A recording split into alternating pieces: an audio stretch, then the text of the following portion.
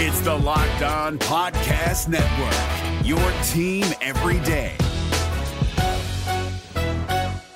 Jackson Gatlin here, host of the Monday edition Locked On NBA podcast. Every Monday, I cover the three biggest stories in the NBA with the local experts from Locked On. It's an awesome recap of the weekend of the NBA and a look at what's ahead. Mark your calendars on Monday to join me for Locked On NBA podcast, available on YouTube and wherever you get your podcasts. You are Locked On Thunder, your daily Oklahoma City Thunder podcast. Part of the Locked On Podcast Network, your team every day.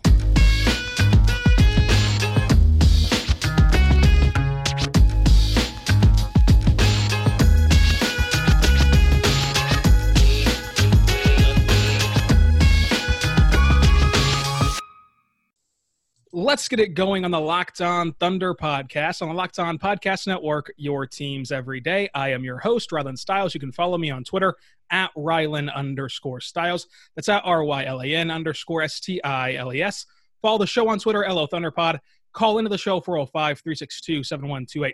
On today's show, I am joined by Keith Smith of Yahoo Sports and CelticsBlog.com to discuss the wacky NBA offseason that we really know nothing about to this point. But Keith, how are you doing?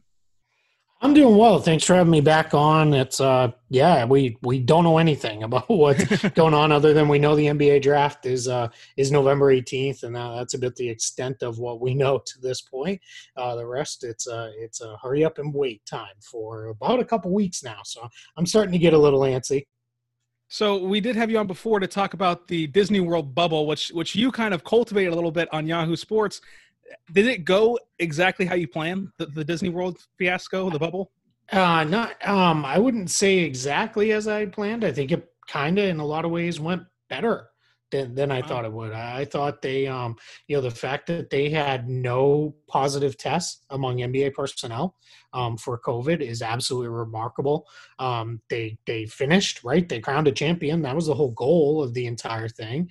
And the games, I thought, were really good. I thought they were played at a very high level and, extremely enjoyable. So yeah, all around, I think it was a, better than expected experience for finishing out this season.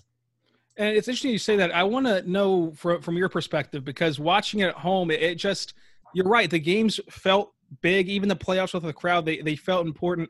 And it felt like we did have more competitive games than you would have expected, and the series were a lot better. Is that just due to no travel or the atmosphere being the same everywhere you go? What do you think contributed to the fact that we did see so many stars just kind of pop up out of nowhere, like a Jamal Murray? Lou Dort had big games. Tyler Hero had big games. Is that just what would have happened anyway, or do you think that it helped with no travel, no fans, and things like that? Yeah, that's a good question. I think the biggest part was the no travel. It's such a grind to do the travel, especially as you get later into those series where sometimes, the teams aren't really all that close, and you're kind of playing every other day, and then you're traveling on the in-between days.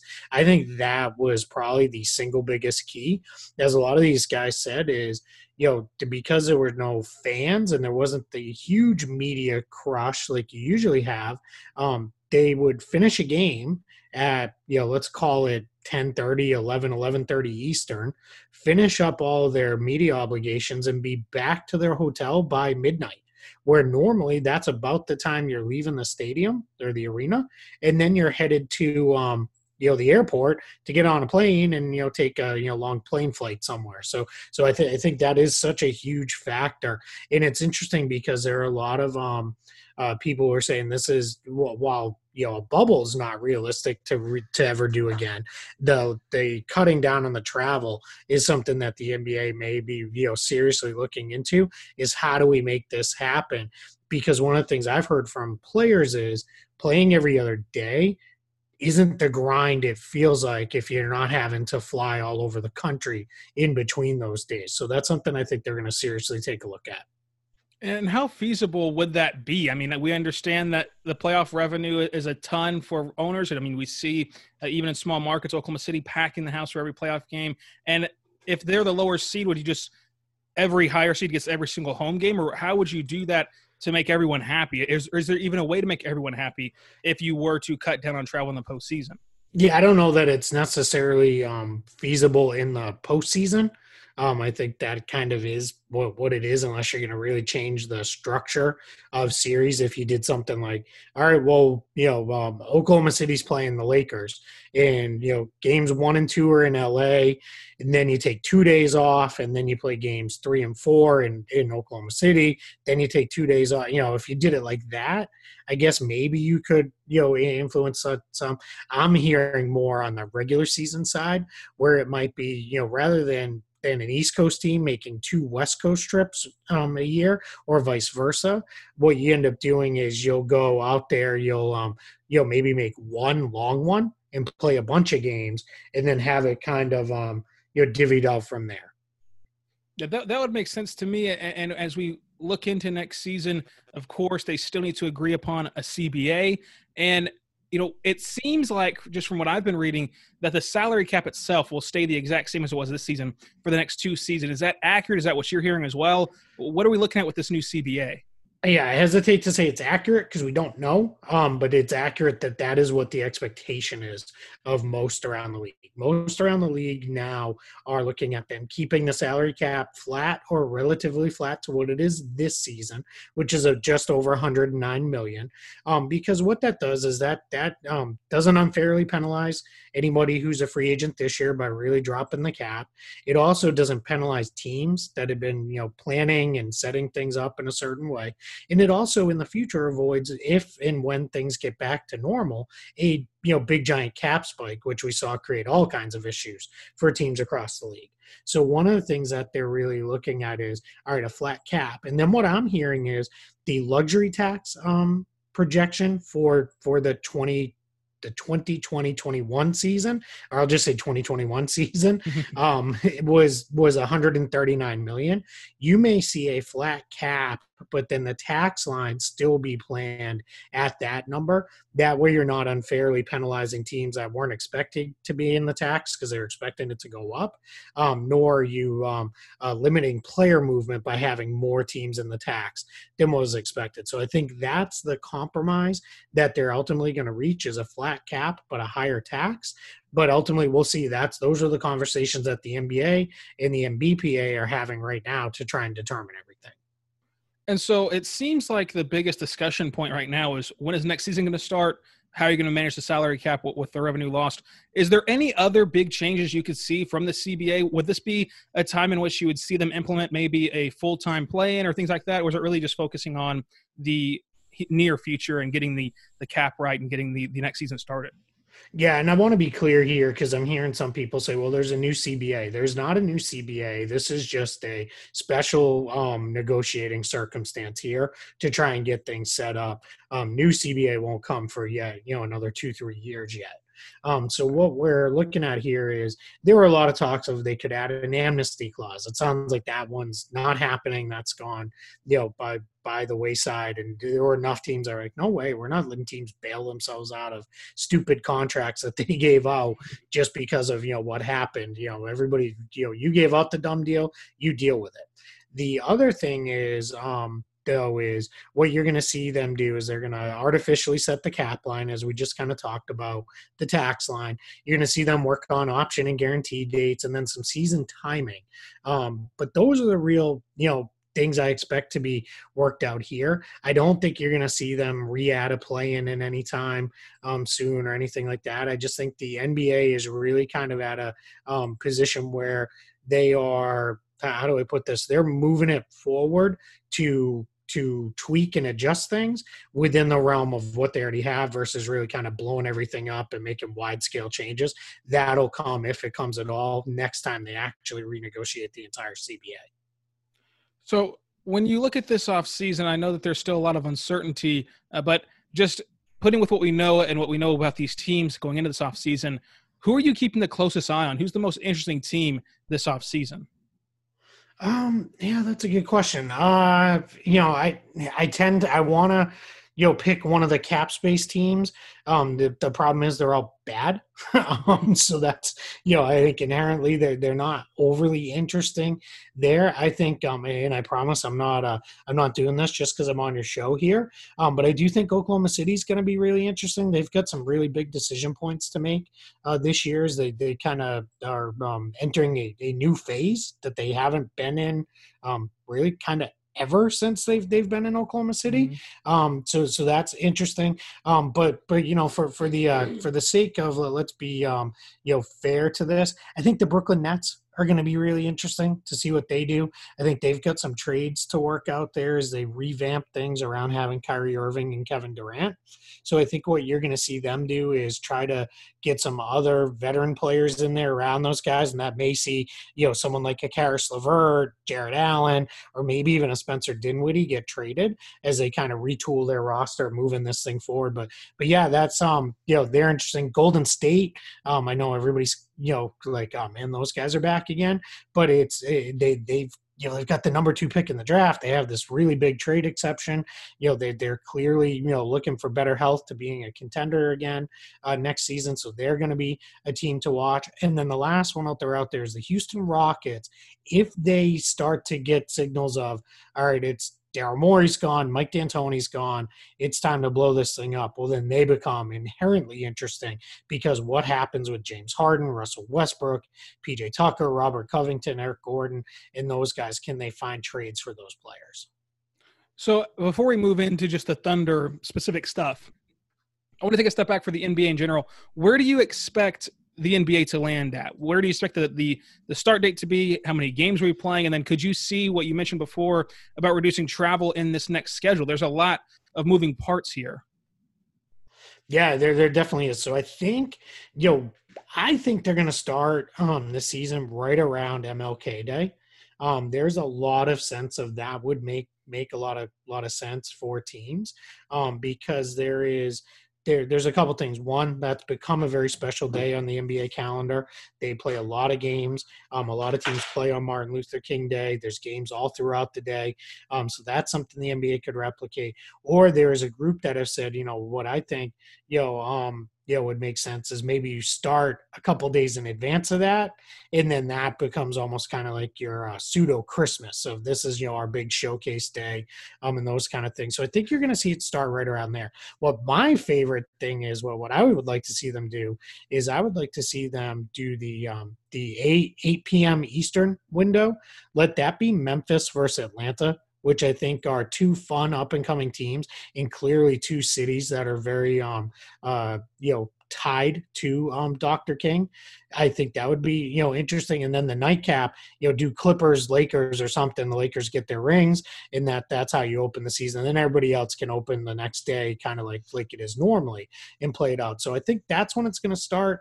I think you're going to see it be compressed a little bit because they're not going to want to push too deep into the summer. They learned very clearly that going too deep into the summer is that doesn't work for TV, even in these pandemic times. People aren't sitting around watching TV in the summertime like they do in the middle of the winter. So they're going to push, a little bit that way to get things condensed. So you see some of the back-to-backs come back, maybe some of the 4 and 5s and those kind of things. And then with the travel part of it, I think for those East and West Coast teams, I think you'll see them make one trip, and then it'll be a really condensed, this is your one road trip. You knock out a bunch of games, and then you might see even kind of, I don't want to call them bubbles, but like regional schedules where it's like you fly in, you play all the teams in the Northeast together at the same time, get that wiped out, and then off you go.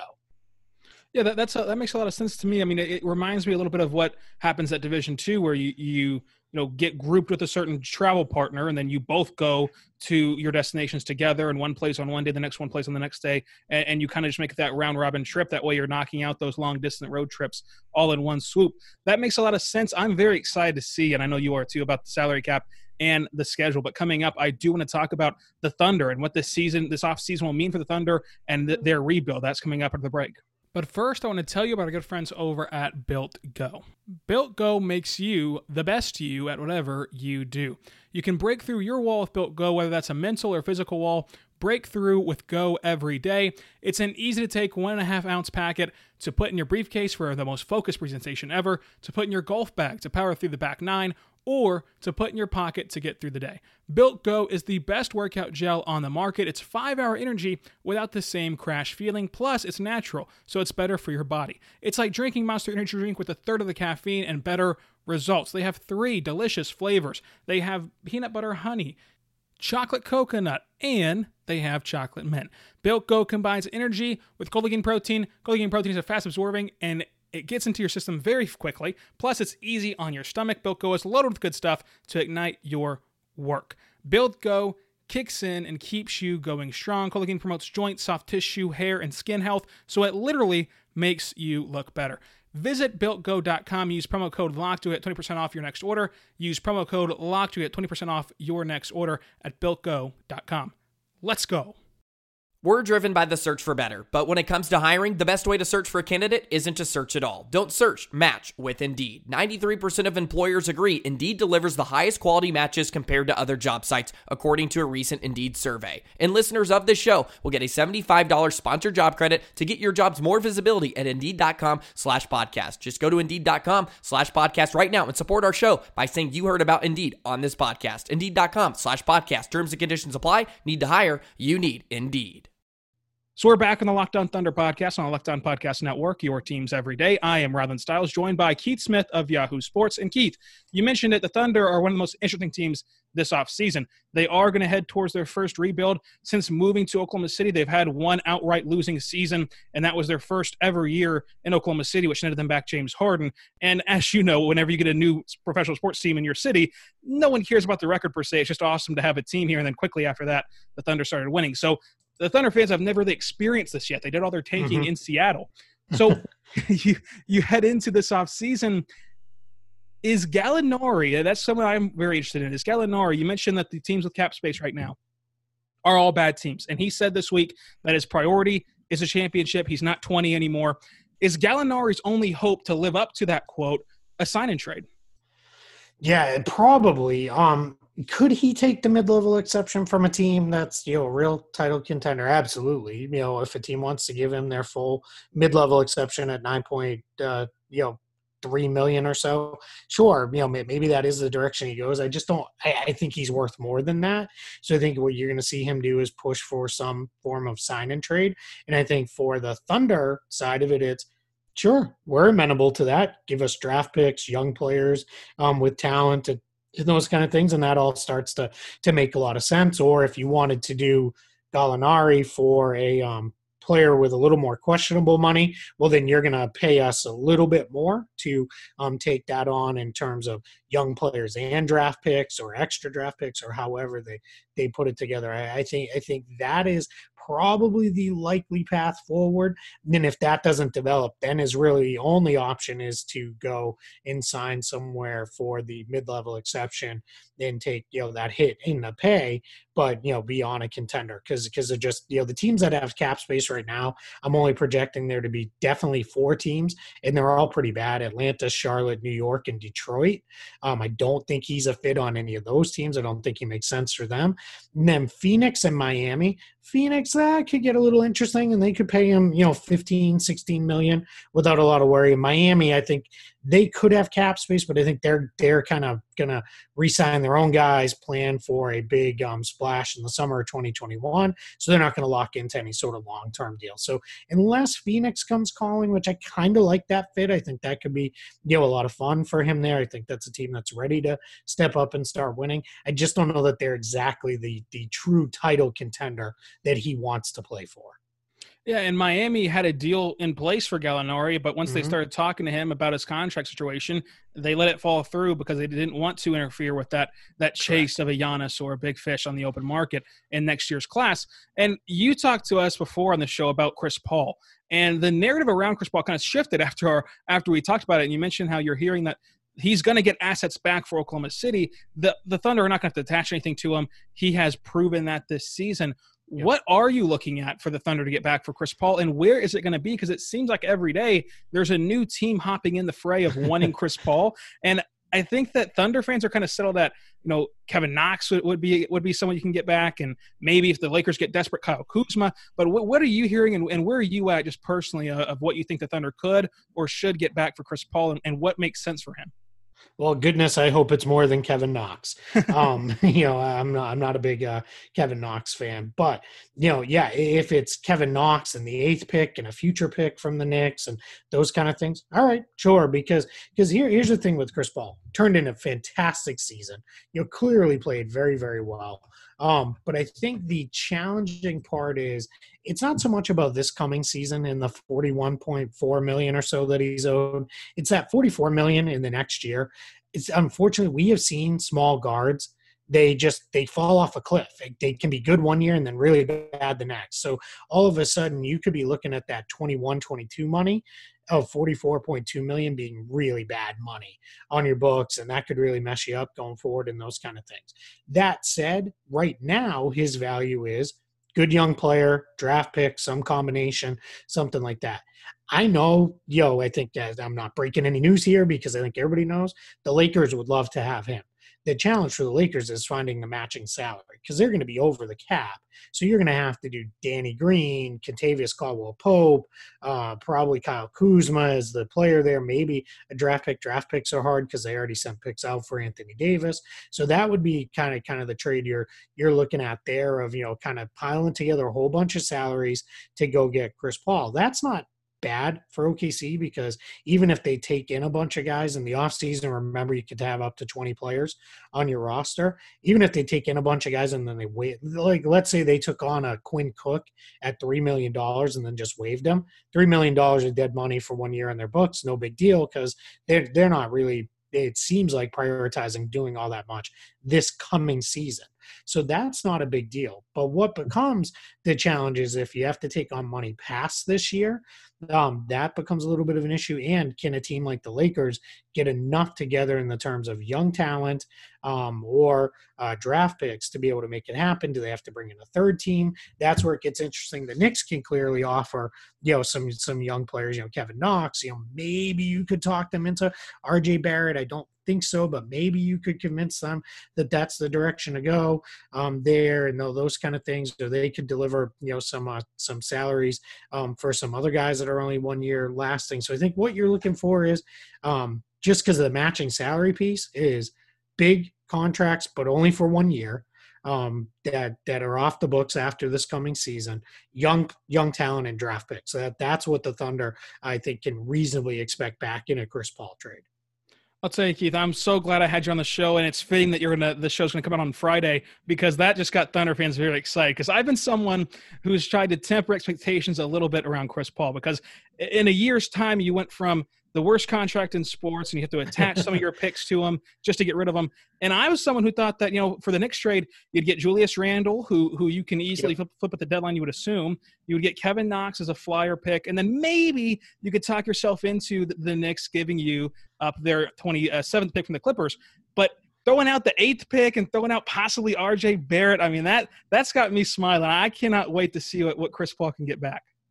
Yeah, I don't think RJ Barrett would happen. That would have to. Yeah. That would be the old, dumb necks. This is a new front office, so I want to give them the benefit of the doubt that they're not going to do that. But yeah, you could get a Julius Randle, who's not a bad player, could certainly help this coming season, and another guy who could be traded fairly easily, I would think. Kevin Knox, and then I think the 8th pick is in play because I think that's how well Chris Paul played. Plus, think about it from the Knicks' perspective. Now when you're going into the summer 2021, because they could still get Chris Paul and work it to have max cap space for another max free agent, you're not pitching, come here and then we'll go get the second guy. You're pitching it as we've already got Chris Paul.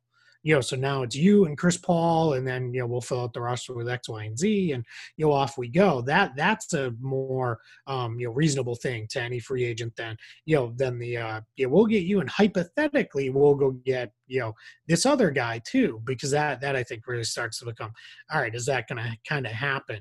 I don't think Chris Paul is in the position where it is, multiple first round picks and multiple young players and, the kind of Anthony Davis or Kawhi Leonard package.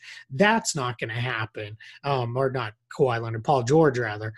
Those aren't going to happen, but I still think you can get something that you'll feel really good about and be excited about going forward in terms of young players, draft picks, and then that, of course, that, all important salary relief moving forward into the 21-22 season.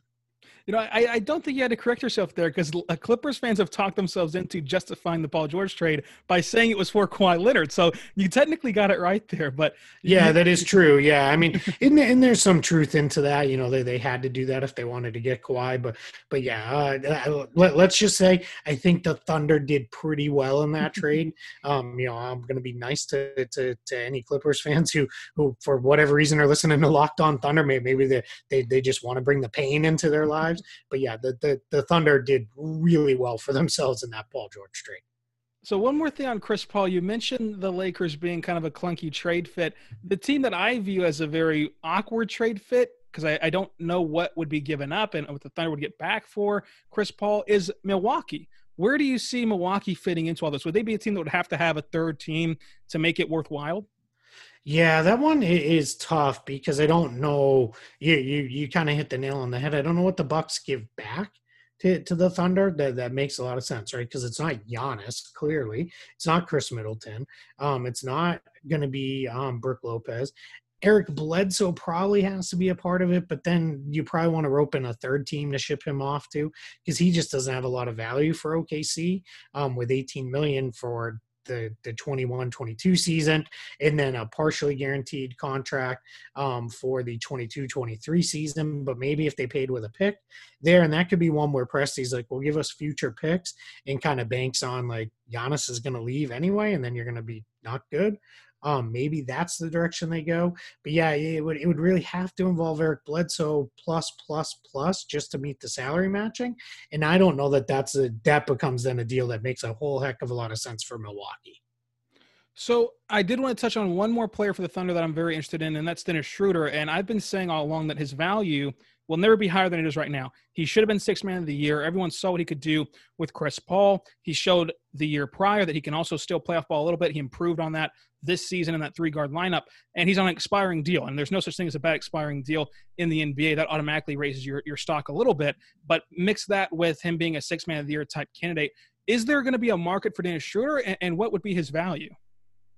Yeah, he'll have some market. The challenge is, again, it's going to be finding that team that needs, a point guard or a high-end sixth man. There's always teams that could use that. I think what you could see there is, I don't know that that's a trade you see happen right out of the gates in free agency. That might be a week or so in, after kind of the dust settles and teams are looking around and say, boy, we really need a point guard or somebody who can come in and be a high minute six man, for us, and those kind of things. That could also be one where OKC says, hey, we'll give you Schroeder, we'll take back, not great money, but you also have to give us, young player X or a draft pick too.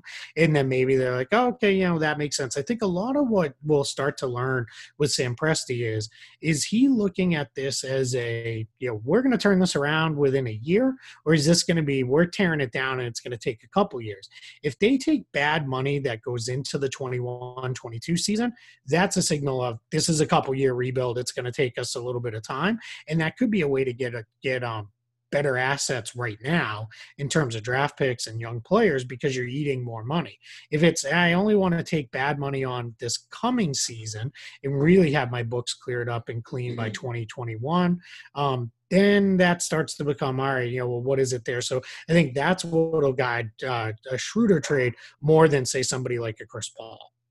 So coming up, I still want to talk quickly about the NBA draft and talk about your expectations for the Thunder and the direction that they're going right after this. The NBA playoffs are right around the corner, and Locked On NBA is here daily to keep you caught up with all the late season drama.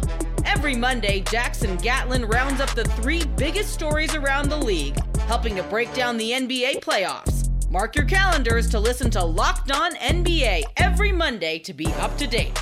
Locked On NBA, available on YouTube and wherever you get podcasts. Part of the Locked On Podcast Network, your team every day. So we're back on the Locked On Thunder podcast on the Locked On Podcast Network. I'm Rylan Stiles. Joining me is Keith Smith of Yahoo. Keith, I appreciate all of your time today, and I wanted to jump into real quickly the NBA draft. And we're hearing, of course, your Celtics are one of these teams that the teams are trying to trade out of that first round, trying to get out of this first round or move down this first round. Why is that, and is that true, and what are you hearing about this draft? Yeah, so there's a few things that are going on. The draft is considered to be fairly deep with good players, guys who will be rotation players in the NBA. But what it is not deep in is high-end talent. So that's kind of challenge number one is are there teams that really want to look to move up? I think it's going to be more situational. The guy we like is there now. He's within range of a trade up for us. So we'll put these things together. The Celtics, they've got 3 first-round picks, not great picks, 14, 26, and 30. 14's not bad. The combined value, if you use one of those draft pick charts of those, is somewhere between 8 and 10. So that probably makes sense if you were to put all 3 of them together. But I think they would only move up if there was this is a guy we really like. The other thing is, what they could do is they could take like the 30th pick and put that together with a couple players and say, hey, we're going to trade this out because we want to shed some salary. They want to get under the salary cap. Where a team like Oklahoma City could come in, which gets interesting, is they've got a couple of trade exceptions. I don't think they're going to be using those to add talent to the roster this offseason, but if they wanted to eat a contract from Boston in exchange to add yet another pick to, I think, the approximately 400 picks they have coming over the next couple of years, that would be a way to do it, right? They've got the big Paul George trade exception. They've got another one that's just a slightly bit smaller for Jeremy Grant. And then they've got one for Justin Patton as well, which is about $1.6 million. In that one, you could fit a guy like Carson Edwards from Boston into that one. You could fit Poirier into the Grant one and still have a bunch of it left over. And then you could, pick up a pick from Boston, because while you're not allowed to combine trade exceptions, you can break trades up into, this guy goes into this one, this guy goes into that one, and then you get a draft pick. And that could be a way for the Thunder to, continue to get assets while getting a couple guys who are youngish to, kind of be upside guys. Because somehow I'm thinking there might be some roster spots to fill in OKC this coming off season. And, guys like Edwards, Poirier, those are kind of, no cost upside plays because you got paid in terms of the draft pick. So I know we don't have the full picture yet of all the assets Oklahoma City will get back. A lot depends on Gallinari signing trade, Chris Paul. But we pretty much know that they do have Shea, Dort Paisley, and those 14 future first-round picks. And I know you mentioned about not understanding or not knowing where Sam Presti's going to fall in this, and I don't think anyone does right now. But if I made you Sam Presti, would you view this as a quick turnaround, a 1 or 2 year rebuild, or would you take your time with it and kind of nurture this rebuild even longer than that? It gets hard to rebuild for much more than 2 or maybe 3 years. You have to really convince your fan base to hang in there with you. And I by no means want to insult the Thunder fans and say that they wouldn't understand or anything like that, because I certainly think they would. I think it's just that's a hard sell to tell your fans, hey, hang in here with us, especially like we talked at the top of the show of fans that they've never done this before. They've never been bad.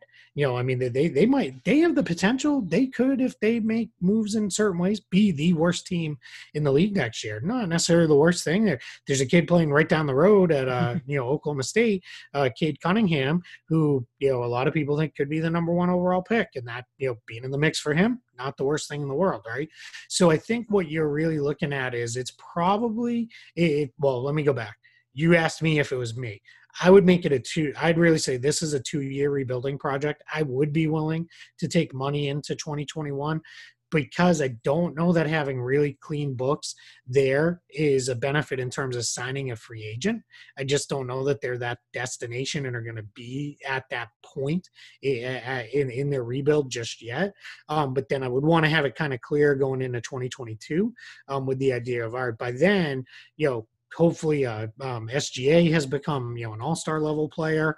Hopefully, Baisley has developed a little bit more.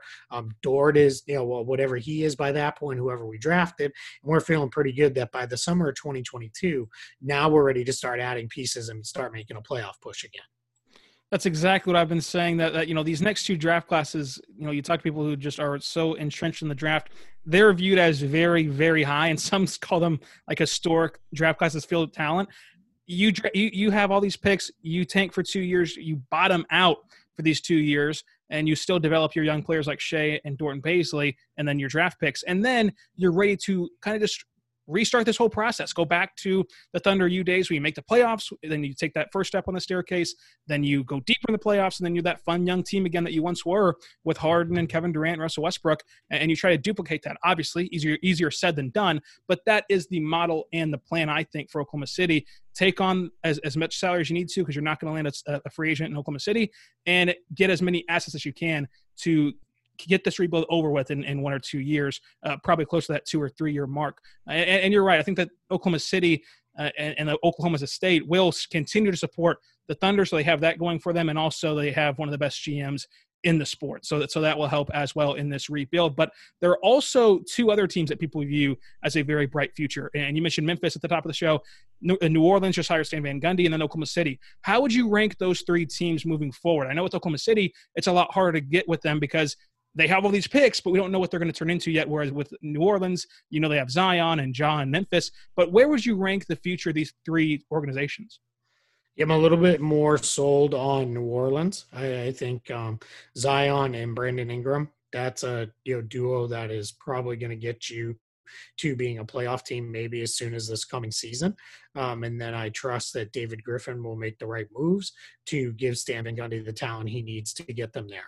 I would put Memphis next because I really like John Morant and Jaren Jackson. I think Taylor Jenkins is a really good coach as well. So I think that they are well positioned to set things up. The only reason I put Oklahoma City last, and it's like 1A and 1B, where you made me pick between three really tough teams, is just there's so much unknown. We don't know, with any of this stuff. We don't know what those Clippers picks are going to become, or the Rockets picks, or whatever they do this offseason. Give me, let's have this conversation a year from now, and they may be a lot higher on my list, because if we are a year from now and Kawhi and Paul George said, this Clippers thing was fun, but we're headed off somewhere else, all of a sudden OKC starts, jumping, spots and spots, because it, all of a sudden those draft picks look a heck of a lot more valuable than they already look today. So I can't let you get out of here. The fans would kill me if I didn't ask you about the direction of the Thunder coaching hire as we wait out Sam Presti and everyone is passing the Thunder by hiring their coach. Do you have any leaning or thought on the direction the Thunder should go for their next head coach? Yeah, I want to see them. I know, they took a chance with Billy Donovan as a kind of unproven coach. They did that before with Scott Brooks, but I think, they had success with those guys. I'd like to see them go that direction again. Not necessarily unproven, but I think a guy like Kenny Atkinson, for where they're headed, they're going to kind of be, I like to call it rebuilding / diamond mining mode, where, maybe they're taking on, kind of these undervalued guys. Think about the guys, Atkinson had a lot of success with in Brooklyn, like Spencer Dinwiddie, Joe Harris. These guys were afterthoughts, end of the NBA bench type of guys.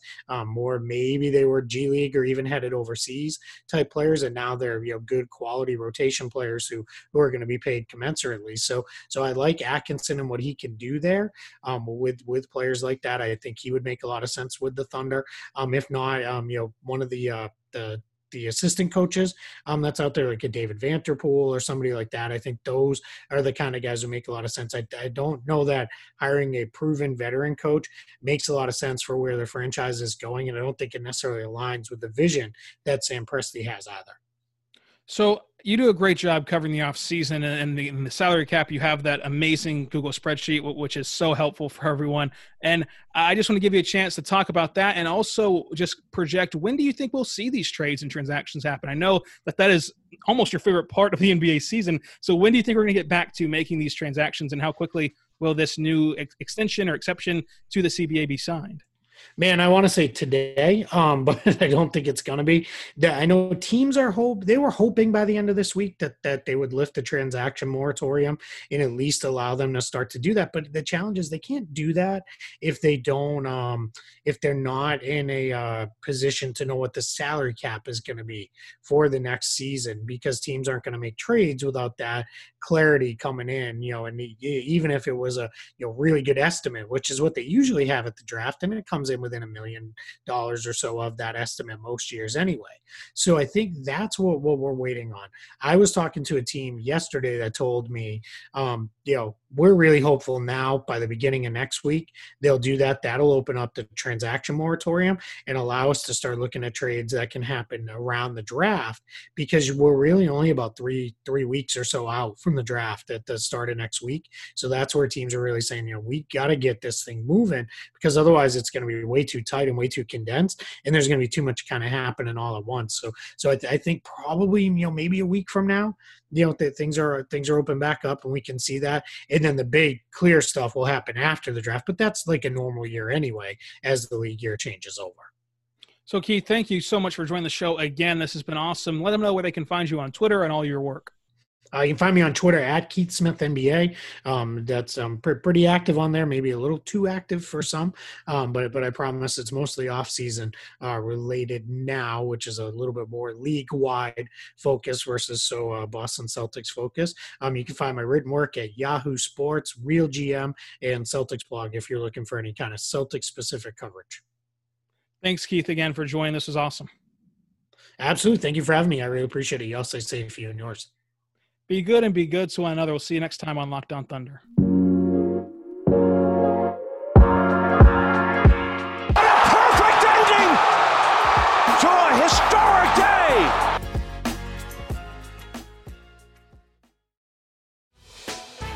Hey, Prime members, you can listen to this Locked On podcast ad-free on Amazon Music.